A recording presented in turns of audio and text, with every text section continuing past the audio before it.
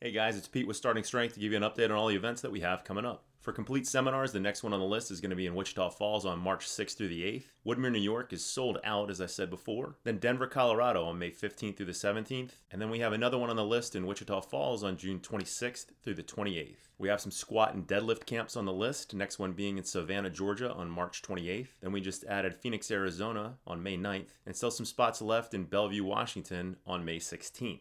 For our new 3-lift camp that covers the squat, press, and deadlift, we'll be in Baltimore on May 17th at 5x3, and then in Singapore at Hygeia Strength on May 31st. We have a pulling camp on May 3rd, that's the deadlift and power clean in Woodmere, New York. We have a double camp going on in Seoul, South Korea. On June 14th in the morning, the guys will be conducting a squat camp, and then that same afternoon, they'll be conducting a pulling camp covering the deadlift and the power clean. Just added a nutrition camp to the list. We'll be in Chicago on May 16th. For meets coming up, the next one will be in Omaha on March 14th. That'll be at Testify Strength and Conditioning, and it'll be a USAW weightlifting meet. After that, it'll be March 22nd at Woodmere for a deadlift-only meet. Then Phoenix, Arizona on April 18th for a strength lifting meet. Then back to Omaha on April 25th for a strength lifting meet. And finally, on May 9th in Omaha, another weightlifting meet sanctioned by USAW. On April 18th, Starting Strength Denver will be hosting Stan Efferding with his Nutrition and Strength Seminar. For details and information, head over to Starting Strength Denver Facebook page. And if you're looking for Starting Strength gyms or want to request a Starting Strength gym in your area, you can head over to locations.startingstrengthgyms.com. And for any more details and registration information, as usual, you head over to startingstrength.com and check out the right-hand side of the homepage. From the Asgard Company Studios in beautiful Wichita Falls, Texas, from the finest mind in the modern fitness industry, the one true voice in the strength and conditioning profession, the most important podcast on the internet. Ladies and gentlemen, Starting Strength Radio. Hi, it's Ribby. We're here on Friday, like we always are. Whether you want us to be here or not, we're here on Friday for Starting Strength Radio. And this week we're going to just kind of ramble about some topics that are of interest. We're going to talk about the Starting Strength method, and there's some extremely important details between what we do and what everybody else does. And we're going to discuss these. But first, comments from the haters. Comments are kind of boring this week. I mean, you guys have got to do better than this. Exercise, all right, RE3IR TH says, exercise improves body composition, therefore Rip is not a fan of it. Training, on the other hand, makes you stronger. Sir, even if you're a fat fuck, it's all good. Was that English? Not his first language. It isn't. No. All right. R.D. Park says, I could just listen to Rip tell bear jokes all day long. No homo. I think he got a lot more out of the bear joke than I had put into the bear joke. I think R.D. Park's not really here for the podcast. That's what I think. All right, and Roberto Garza. Roberto. Ethnic name, Roberto Garza. You like that? Irish. Sounds like an Irish guy. Yeah. You are, right, fat / unhealthy, not impressed. Try that at a healthy BF 20% or less. This is in reference to my 500-pound deadlift. I'm too fat to be pulling 500 at the age of 60 for our Irish friend Roberto. Well, Roberto, me bye. I didn't see your deadlift. Do we need to see Roberto's deadlift? I would love to see it. We'd all love to see that. You go ahead and post that, Roberto. Tell them to post the link in the comment. Put on a green shirt, flaunt your Irishness, and post your deadlift, okay? And that's comments from the haters. Bottom 2%. We've got it winnowed down to the bottom 2% because the 1% above the bottom 2% got tired and went away, or learned how to read, or developed some kind of, it's a full employment economy. Maybe they're working at McDonald's now, or, Are they smart enough to work there? washing tires somewhere in a detail shop, or, That's more likely. Yeah, something like that. Or maybe they're farmers. Michael Bloomberg today told us how easy it was to be a farmer, because he's done all that. Man. He's done all that farming shit, and he knows how easy it is. Just dig a hole in the ground, put a little piece of corn in it, cover it up with dirt, put water on it, corn plant grows. And this guy's worth $62 billion. How incredibly easy must it be to be worth $62 billion if you're not that fucking smart? Have y'all seen? He will be our next president. Have y'all seen? Isn't that amazing? They're all just going to roll over on their backs and let Michael be the fucking nominee because they hate Donald so bad. He's been sending his press team out to a bunch of Instagram, a bunch of social media with lots of followers, and asking them to promote him. Oh, right. Yeah. And it's No, he's paying them to promote. Yeah, that's it. Asking is not the operative word here. Yeah, he's paying them. He's paying them to promote him. But some of them are just telling him to go eat a dick. Yeah. Oh, speaking of dicks, I got a package today. in the mail. Came in, little padded package. I open it up. There's an envelope in the padded package, and there is a box. So I opened up the envelope first, and there's a picture of a girl on the front of it going, or something like that, just smiling at me. And I open it up. It says, press here. And there's a recording of a girl coming. She's going on, and apparently it's pretty good. And she's going on and on and on and on and on and on and on and won't stop. And she's coming, and I'm going, my God, what a girlfriend. Because she just won't. This is an impressive situation, right? So I open up the box, and inside the box is a little chocolate dick about that long. And what I thought was, well, this is a direct replica of whoever sent me the card, So I take it over to Carmen in the office, and I showed it to her, and she said, what the hell is this? She said it's about a third smaller than it ought to be. No, about a third as big as it ought to be, and it's not nearly dark enough. Swear to God, that's what she said. So I thought that was funny, and so I went back in my office, and the goddamn card is still laying there on the desk, and she's still coming. So I did what I usually do with women who come too loud and too often. I got my hammer out of the top right-hand drawer, whacked it. It shut up, threw it in the trash. I don't know what Carmen's going to do with the little bitty micro dick chocolate thing. Well, you can't let chocolate go to waste. We'll give it to somebody. I just don't know who's interested in.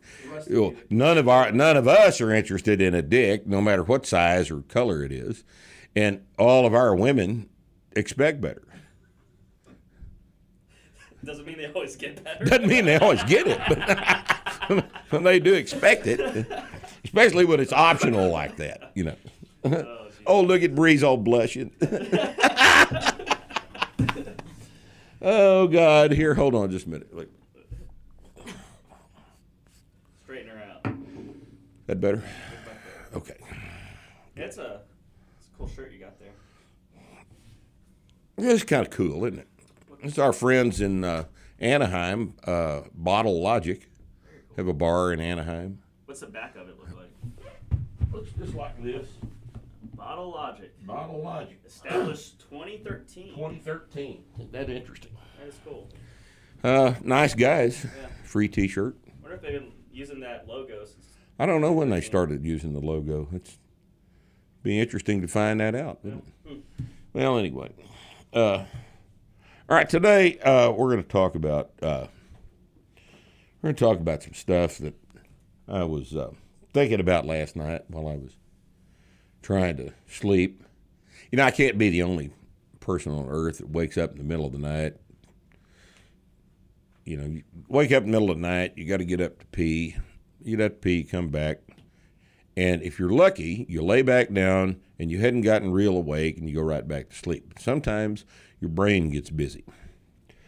And sometimes that little interlude of an hour in the middle of the night when you're thinking is productive. And sometimes you think about things that you're uninterrupted by people walking in the office and everything. You have a chance to just lay there with your own thoughts and think. And I was thinking about what makes starting strength so completely different than every other exercise program, strength program on the planet, basically.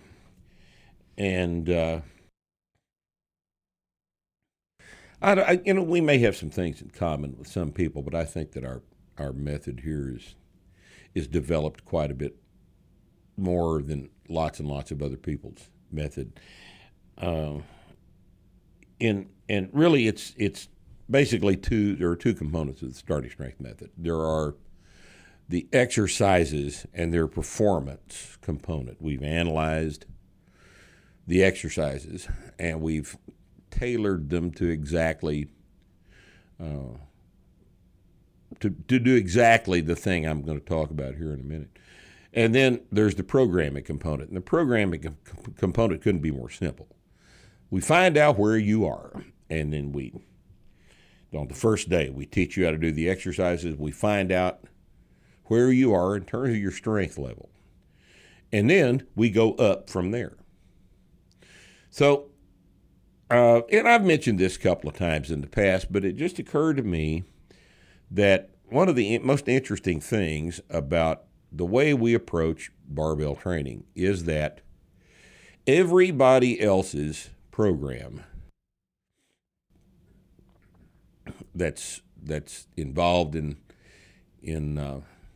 especially in the commercial side of fitness is concerned with muscle groups and with muscle bellies and with body parts.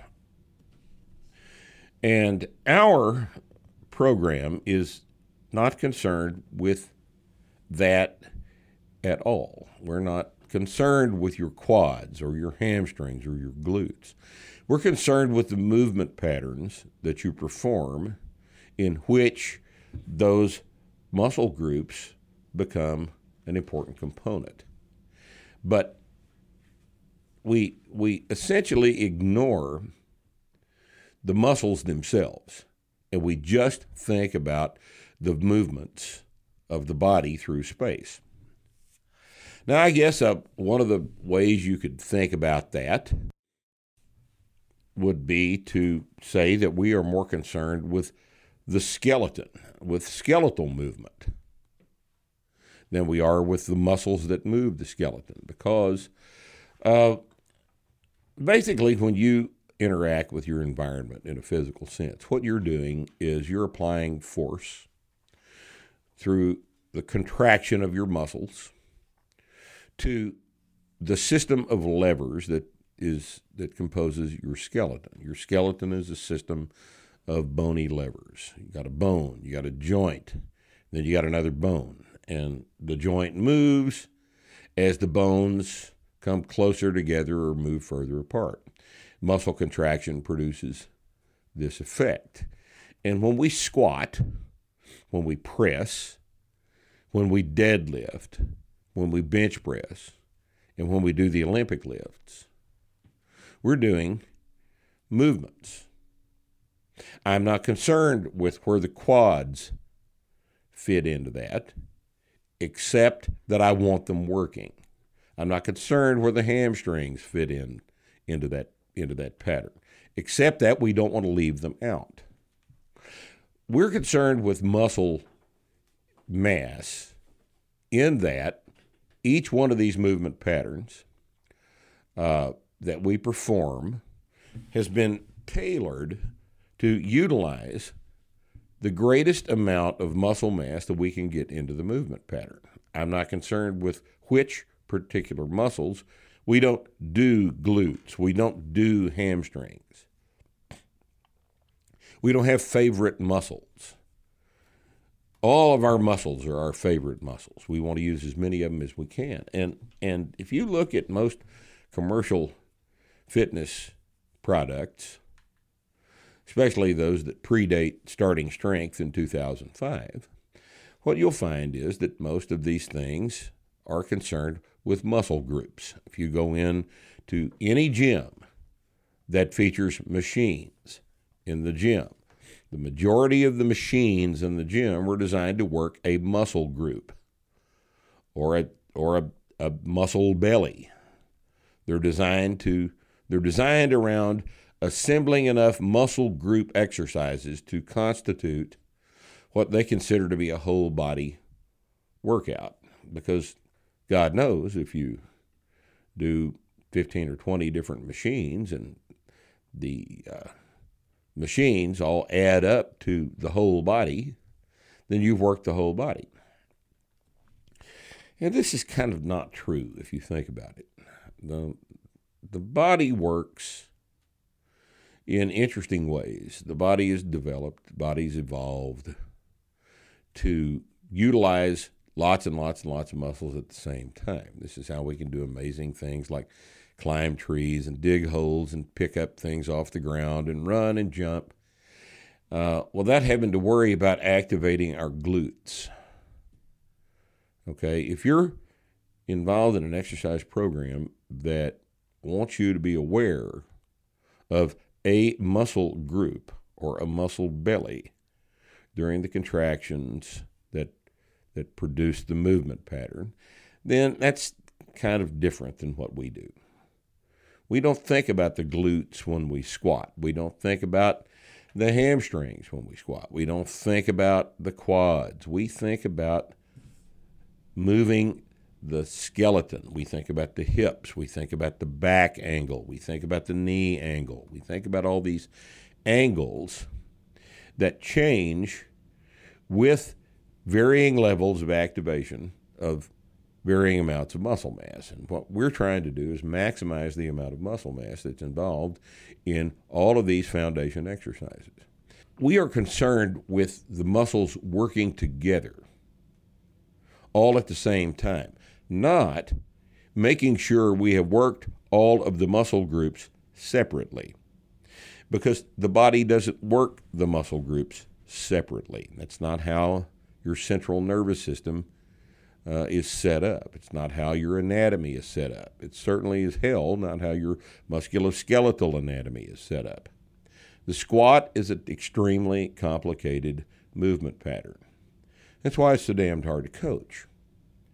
All right, it's difficult to coach because of the fact that so much of the skeleton is involved in the motion, and so much of it can go in such a variety of different directions.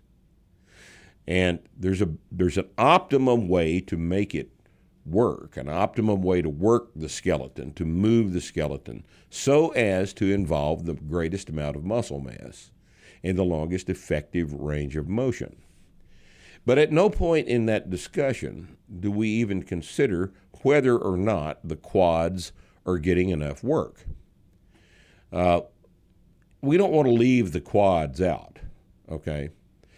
For this reason, we need some forward knee travel at some point during the squat. But there's an optimum place to put that forward knee travel in terms of the way the movement pattern works the rest of the muscle mass that's not the quads. And this is what we like to talk about. We talk about technique. we talk about technique. And when we discuss technique, we're talking about using the greatest amount of muscle mass over the longest effective range of motion.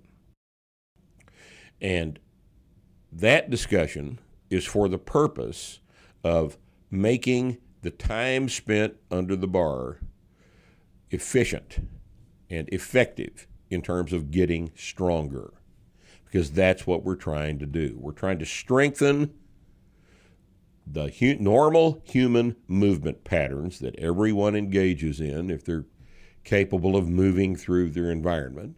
We want to strengthen those movement patterns a little bit at a time, and we want to do it in a way that makes the best use of the time in the gym and makes the best contribution to the strength that is utilized in all of the other movement patterns that you engage in as a part of your daily existence. We want the whole squat movement pattern stronger. We don't want the quad stronger. We don't want the glutes stronger, the hamstrings, the hip external rotators, the adductors stronger. We want the movement pattern stronger. And if we strengthen the movement pattern, having performed it correctly, then all of the muscle mass that creates the movement in the movement pattern strengthens as well.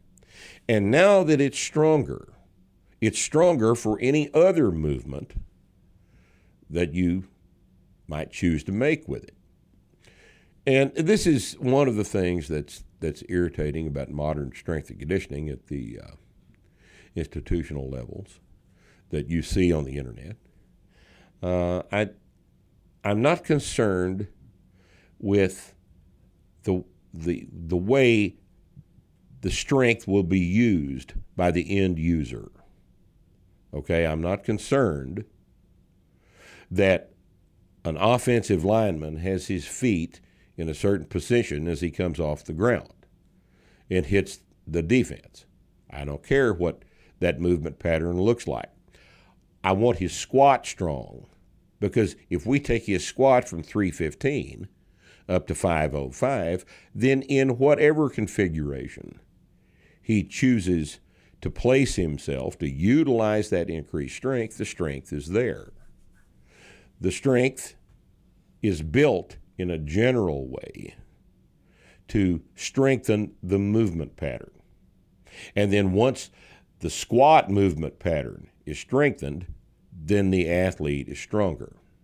And whatever other use he comes up with for that strength, whether it's offensive line or tennis or riding a bike or fencing or gymnastics or whatever other use he can make of that, then he's going to be stronger, having gotten that way the most efficient and effective way possible.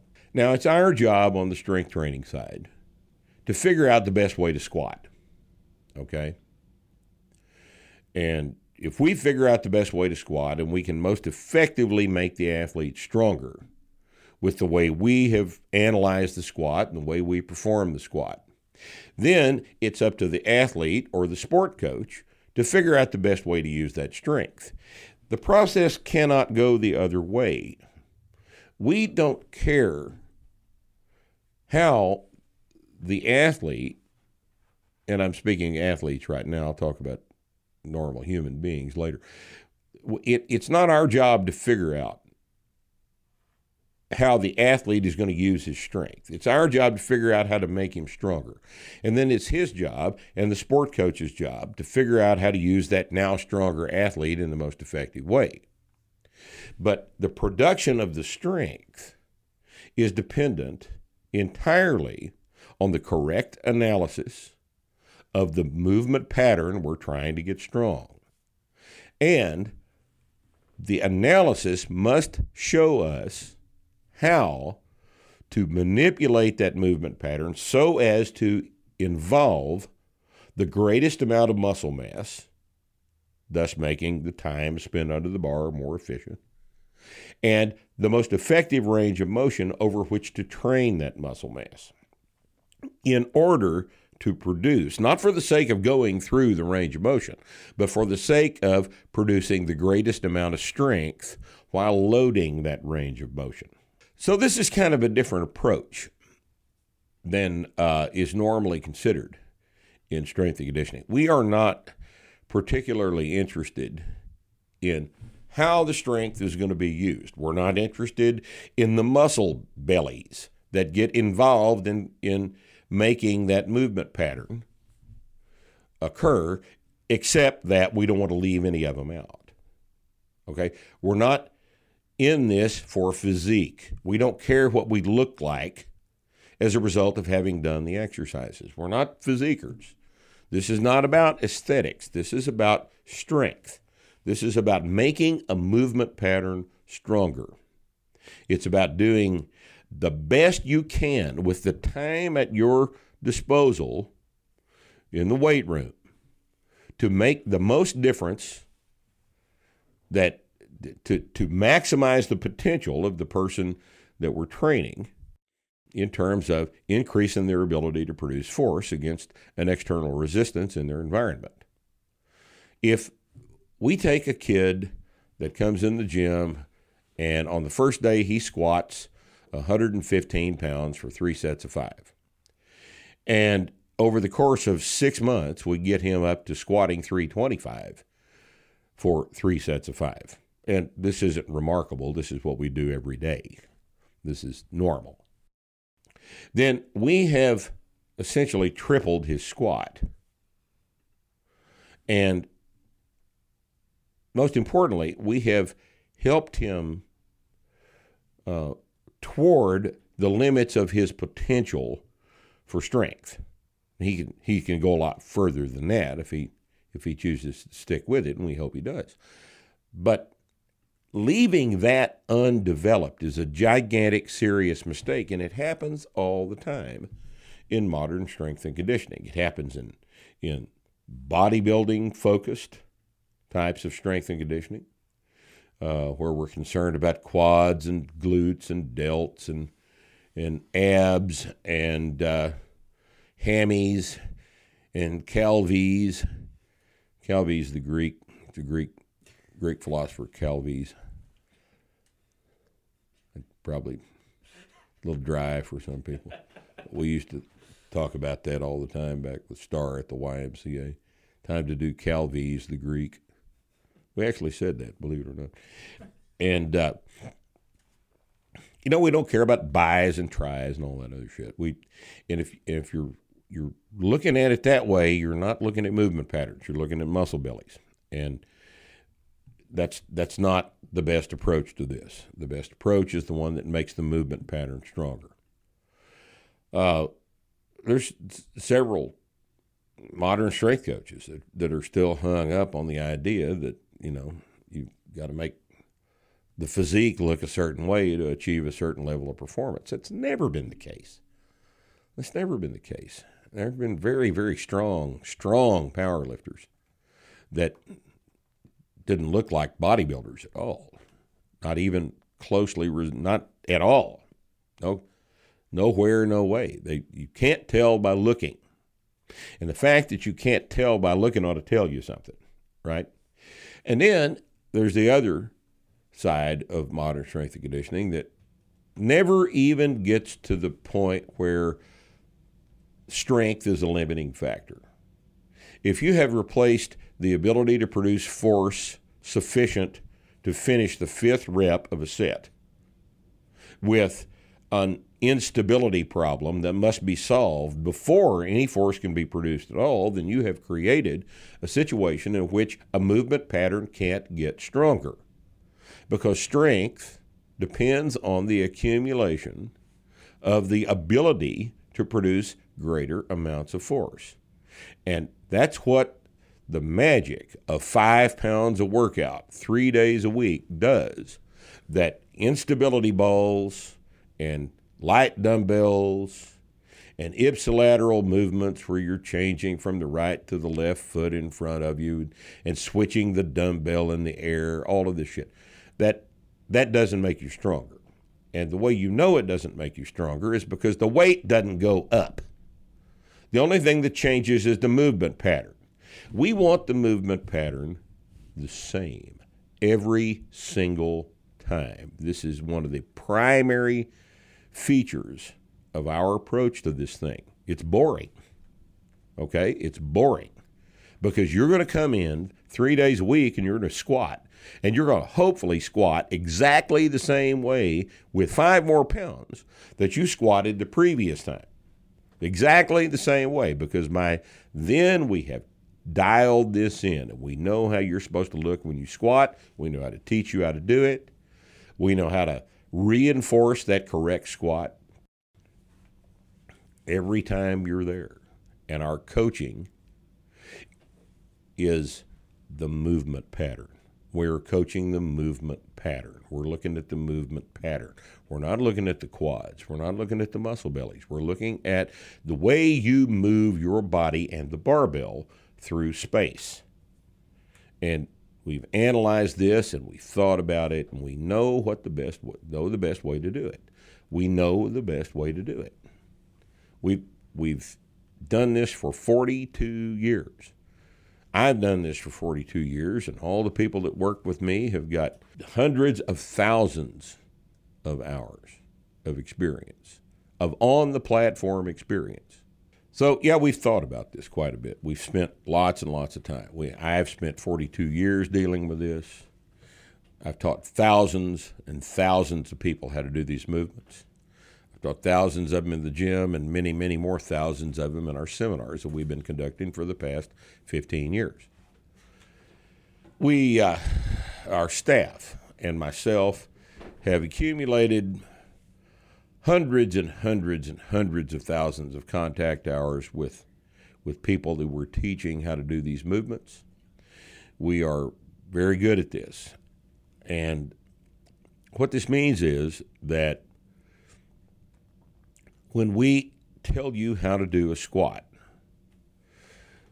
in order to involve the greatest amount of muscle mass utilized over the longest effective range of motion that you can manage during the exercise, in order to lift the heaviest weights, which makes you stronger, then we have got this down. And we're learning things all the time about how to coach these movements, what to say to people, how to cue more effectively, how to correct things that we encounter as common errors in the process. But the pattern, the model we're trying to coach is pretty thoroughly sorted out already. And I think we've got this down, and I think that we've got a very good case for the type of movements that we teach.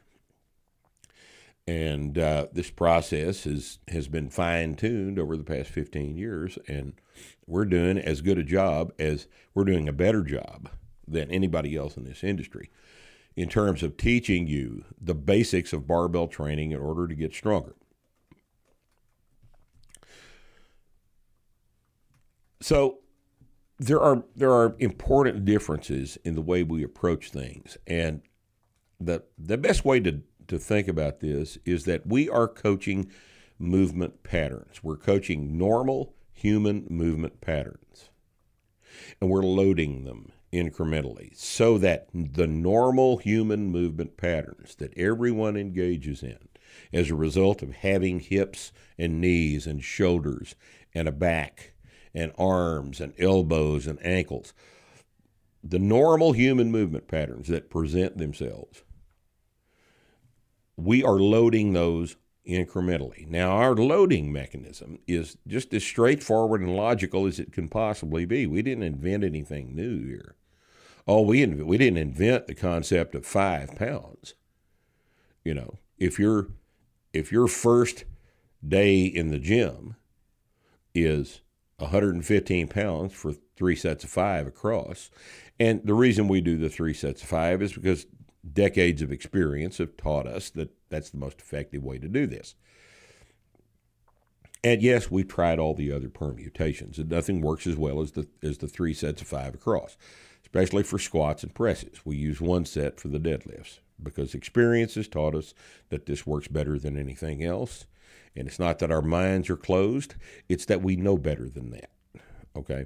So the loading of these movement patterns that we've analyzed for you and know how to teach you how to do is very, very straightforward. It puzzles me that there is any resistance to this at all. I mean, what on earth could be more logical and straightforward than a squat just below parallel,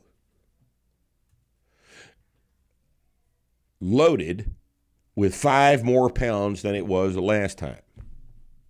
And then 5 more pounds than that, and then 5 more pounds again, and 5 more pounds again, until I quit working. What that will do every single time is take a kid who walks in the gym from 115 to up in the 300s.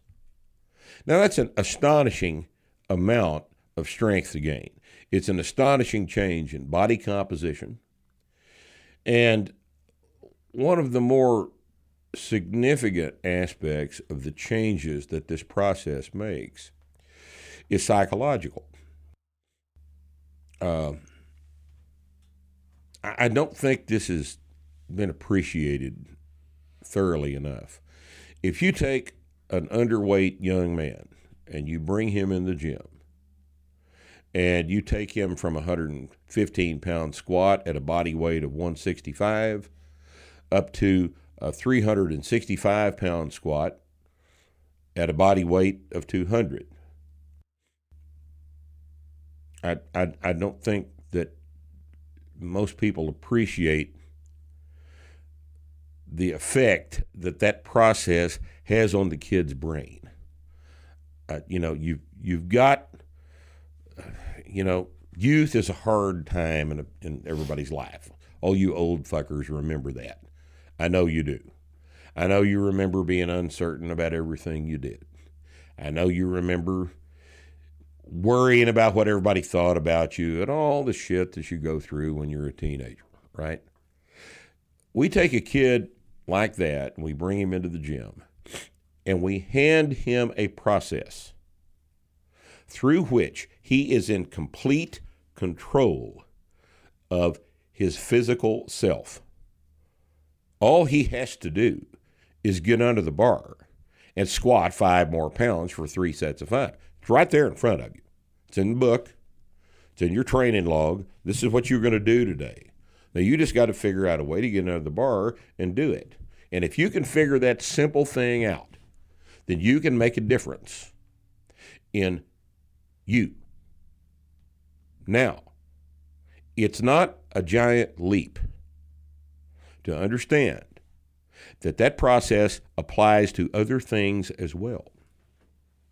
That's not a big, giant philosophical problem to grasp the idea that incremental efforts accumulate into gigantic cumulative changes.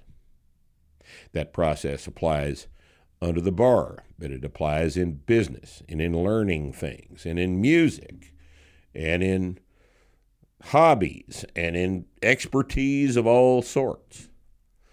And that is a tool that the bar teaches the trainee. Okay? Now, we've been talking about athletes. For a kid, it's one of the few things in their life that they can control and directly affect. Yes. Right? Yes, it is. Gym, I put in a certain amount of effort, and here's the result of that effort. Right. And for a kid, it's a quick feedback loop. So the more weight on the bar, more weight right. on the bar, and a kid who can embrace that process keeps that lesson throughout their entire life. Absolutely, they it's do. Massive, they may not get to choose whether or not they're going to eat lunch at school. They may not get to choose what they're going to do after school. They may have to go to work. There's all kind of things that they don't have control over at that age, but they do have control over getting under the bar and squatting 5 more pounds. When you have a kid that's massively introverted, and you put him through that process, they tend to start building that confidence, and they're able to talk to people more. Oh, God, yes. And I mean, we've seen this. Yeah. I mean, Chase when Chase was a little kid, when he was in here, when he was 12, little blonde-haired kid, couldn't hardly talk, shy, good little kid. And, over the course of this process being applied to him, everybody has noticed that what you've got now is a completely changed personality. He's a fine young man, and he'll tell you what he thinks, and he's confident and he's assertive. confident, assertive, useful. Yeah. And it's a result of this process. Exactly. It's a result of the process. Exactly. He came from a good family, but by the same token, a lot of people from good families end up as pieces of shit. Yeah, it happens. Happens all the time. We all know people like that. The discipline that you are taught, that you teach yourself, this is really critical. Under the bar, you teach this to yourself. Under the bar. And by what I mean by that is, when you get down to the 5th rep of a PR set of 5 that you've never done before, you're at 3 sets of 5. You're on the 4th rep of the 3rd set, and you don't know for sure whether the 5th rep is going to go, right? You have the option of putting it up. You can quit if you want to. Lots of places that's encouraged, right? Hey, it's an RPE of 45 or something. Just drop it. Just drop it. Just don't try that. And it's, if you're going to consider pussing out of that 5th rep data and justify it like that, well, yeah, it's done all the time, isn't it? But if the kid is a good enough kid to where he says, I don't know whether I can do this last rep or not. That 4th one felt really heavy, but by God, I'm going to find out. And he rides it down. It doesn't matter what happened after that. He learned something. He's demonstrated some balls and some gumption and the willingness to push the envelope, right? If he goes down and he comes back up, he learns something, right? If he goes down and he can't get back up, he also learned something. Either way, he's got data, right? But if he doesn't try it, he doesn't have the data. All he has to write down in his book is 365 times 4, which is not the same thing as 365 times 5, or 365 times 4 plus 1 miss. That's different. You concluded the set, but if you rack it, you have mislaid your tools. You have the tools to develop character here, right? And all you've got to do is just have the guts to try. And there is no better mechanism for this than barbell training. There is no better mechanism for this than a heavy squat. You're under the bar. One of the wonderful things about the squat is that it's scary, right? You can't get out from under a squat unless you're willing to tear something up, right? You're mashed under a squat. You're trapped under the squat. And you are face-to-face with your limits quite frequently under a squat. And there's, barbell curls don't produce that kind of a stress. Leg extensions, you can always just set those down, right? Barbell training is a fabulous tool, not just for getting strong, but for teaching your brain a new way to operate. And I don't think that's emphasized enough.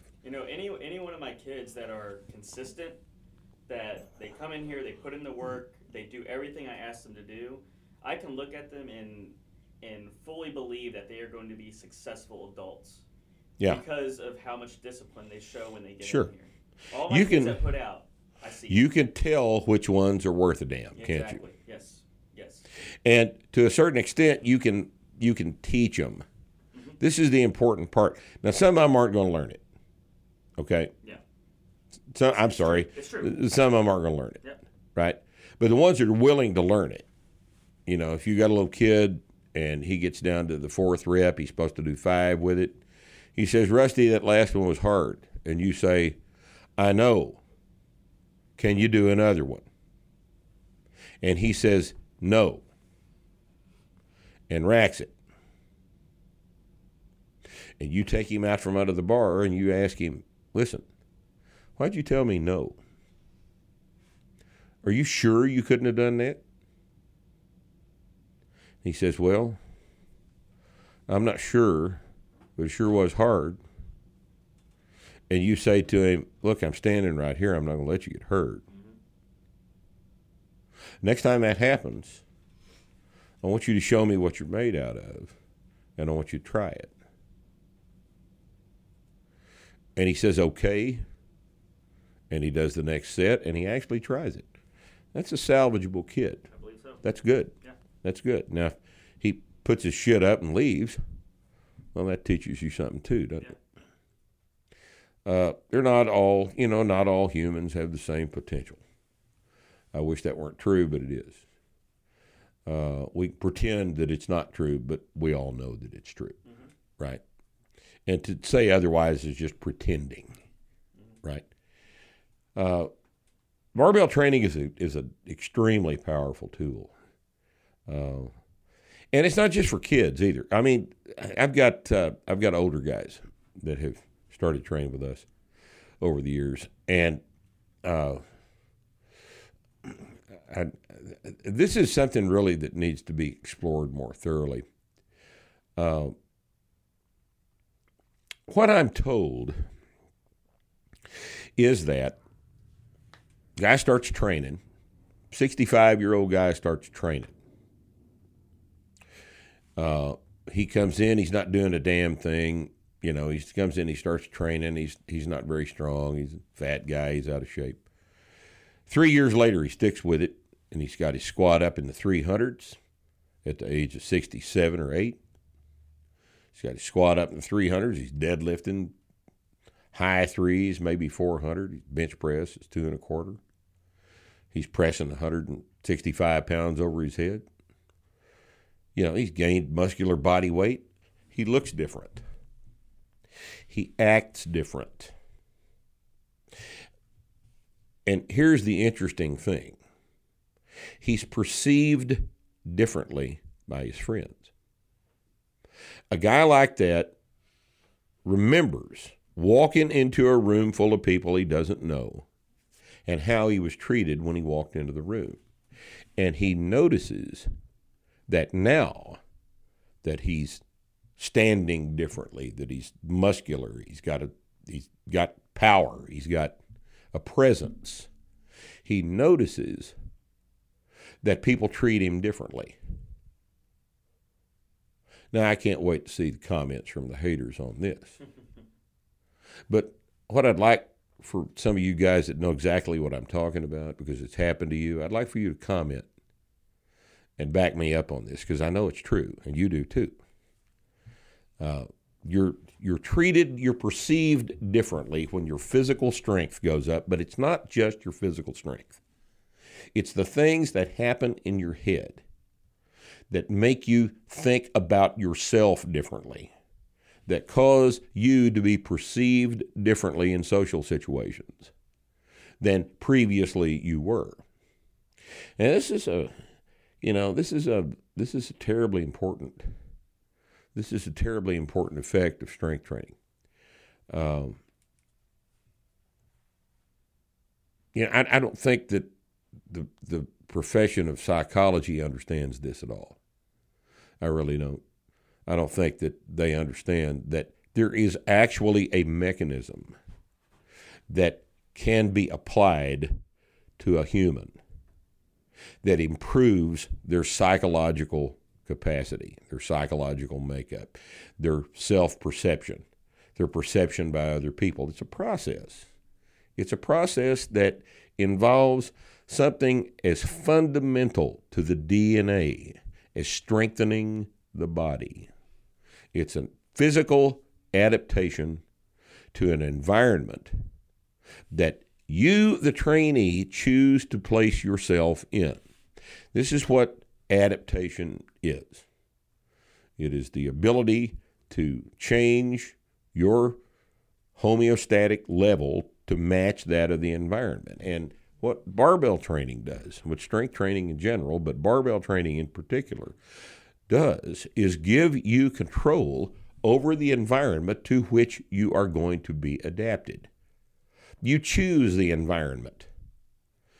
The changing nature of 5 pounds of workout adapts you to an environment that you previously weren't adapted to.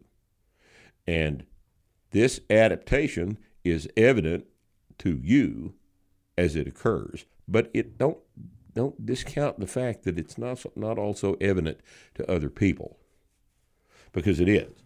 That all may be happening at a subconscious level. I don't know, but if you walk in the room and you're standing up straight and you're bigger and your neck's bigger and you got bigger arms and lats and you're standing up straight and you're looking things straight in the eye, you're perceived differently than some guy that walks in all stooped over and not wanting to make eye contact with anybody because he's not confident in himself. A guy like that's not confident in himself.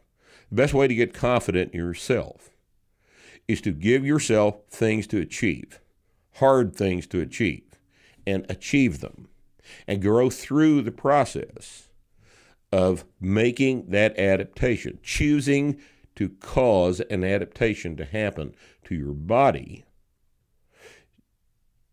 is as a side effect, is choosing to cause adaptations to your brain and your personality as well.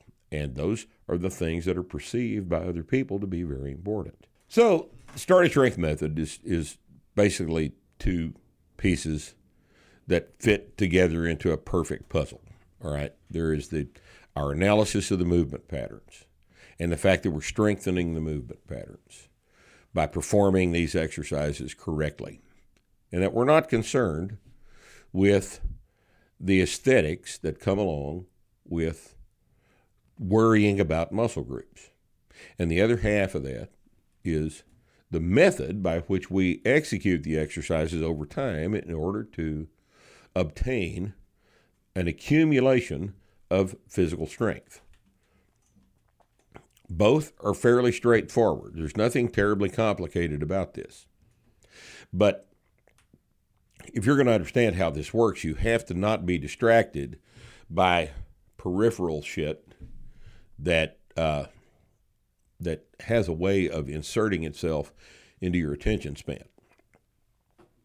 And back to aesthetics. These things are, important to some people. They're really basically important to everybody. Nobody wants to look like shit. But if you are paying close attention to your squat depth and your deadlift technique, your low back in the deadlift, and a nice straight bar path on the pull, and you're paying attention to your presses and your benches, you're diligent about learning correct technique in the power clean and the power snatch. Aesthetics take care of themselves. This is one of the most important aspects of this that we understand, we just don't dwell on. All right? Nobody goes from deadlifting 185 to 500 without a major improvement in their physical appearance. All right? When you look at a muscular man, a strong man, what you see is basically the things that happen when you deadlift. You're going to see a bigger neck, bigger delts, bigger arms, lats, and muscular hips. This is what you see when you look at a guy who has gone from a 185-pound deadlift to a 500 deadlift. All right? And we have not worried about the aesthetics at all. We've worried about the numbers on the bar and the technique that we are using to do the pulls. We have worried about the squat and depth in the squat. We've worried about making sure that technique on the bench press is correct and technique on the press is correct. Press is extremely sensitive to technique, and that has to be paid attention to. And if we take care of all of these things that contribute to correct exercise execution and the correct way to program a strength increase over time, then aesthetics are a side effect. Aesthetics happen accidentally. Aesthetics are something we don't have to pay attention to because we know that if we increase our strength that much, that the adaptations that our body makes that allows these things to accumulate have changed also. And it changes your appearance, and we don't have to worry about your buys and tries. Buys and tries take care of themselves. And this process is terribly important. I think that those of us that handle clients on a daily basis and see these changes occur over time all understand that aesthetics is important, but that we're addressing it in a completely different way. And we address it in a way that ends up being much more effective for improving aesthetics than the guys that go in the gym and hang around at the dumbbell rack all afternoon and then they ride the treadmill and go home.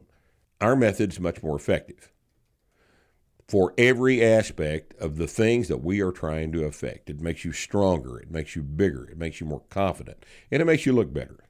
And all you got to do is 5 or 6 very basic exercises done correctly. Learn how to do them correctly.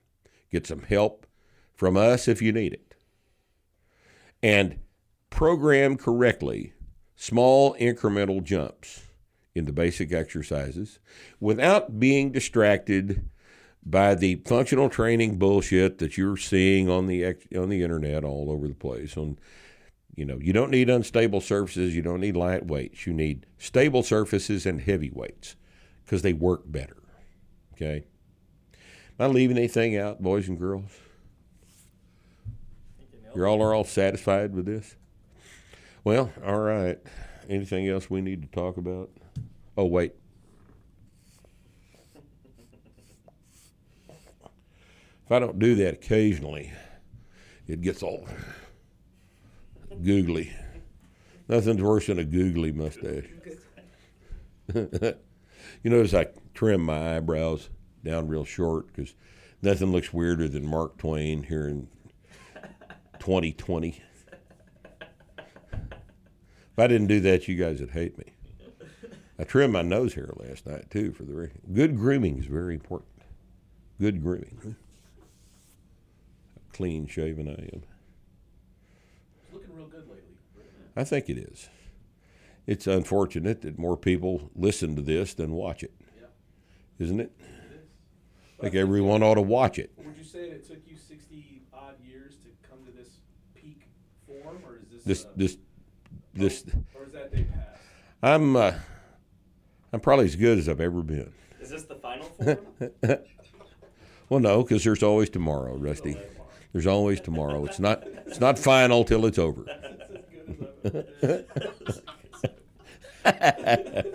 Yeah, I thought that was funny.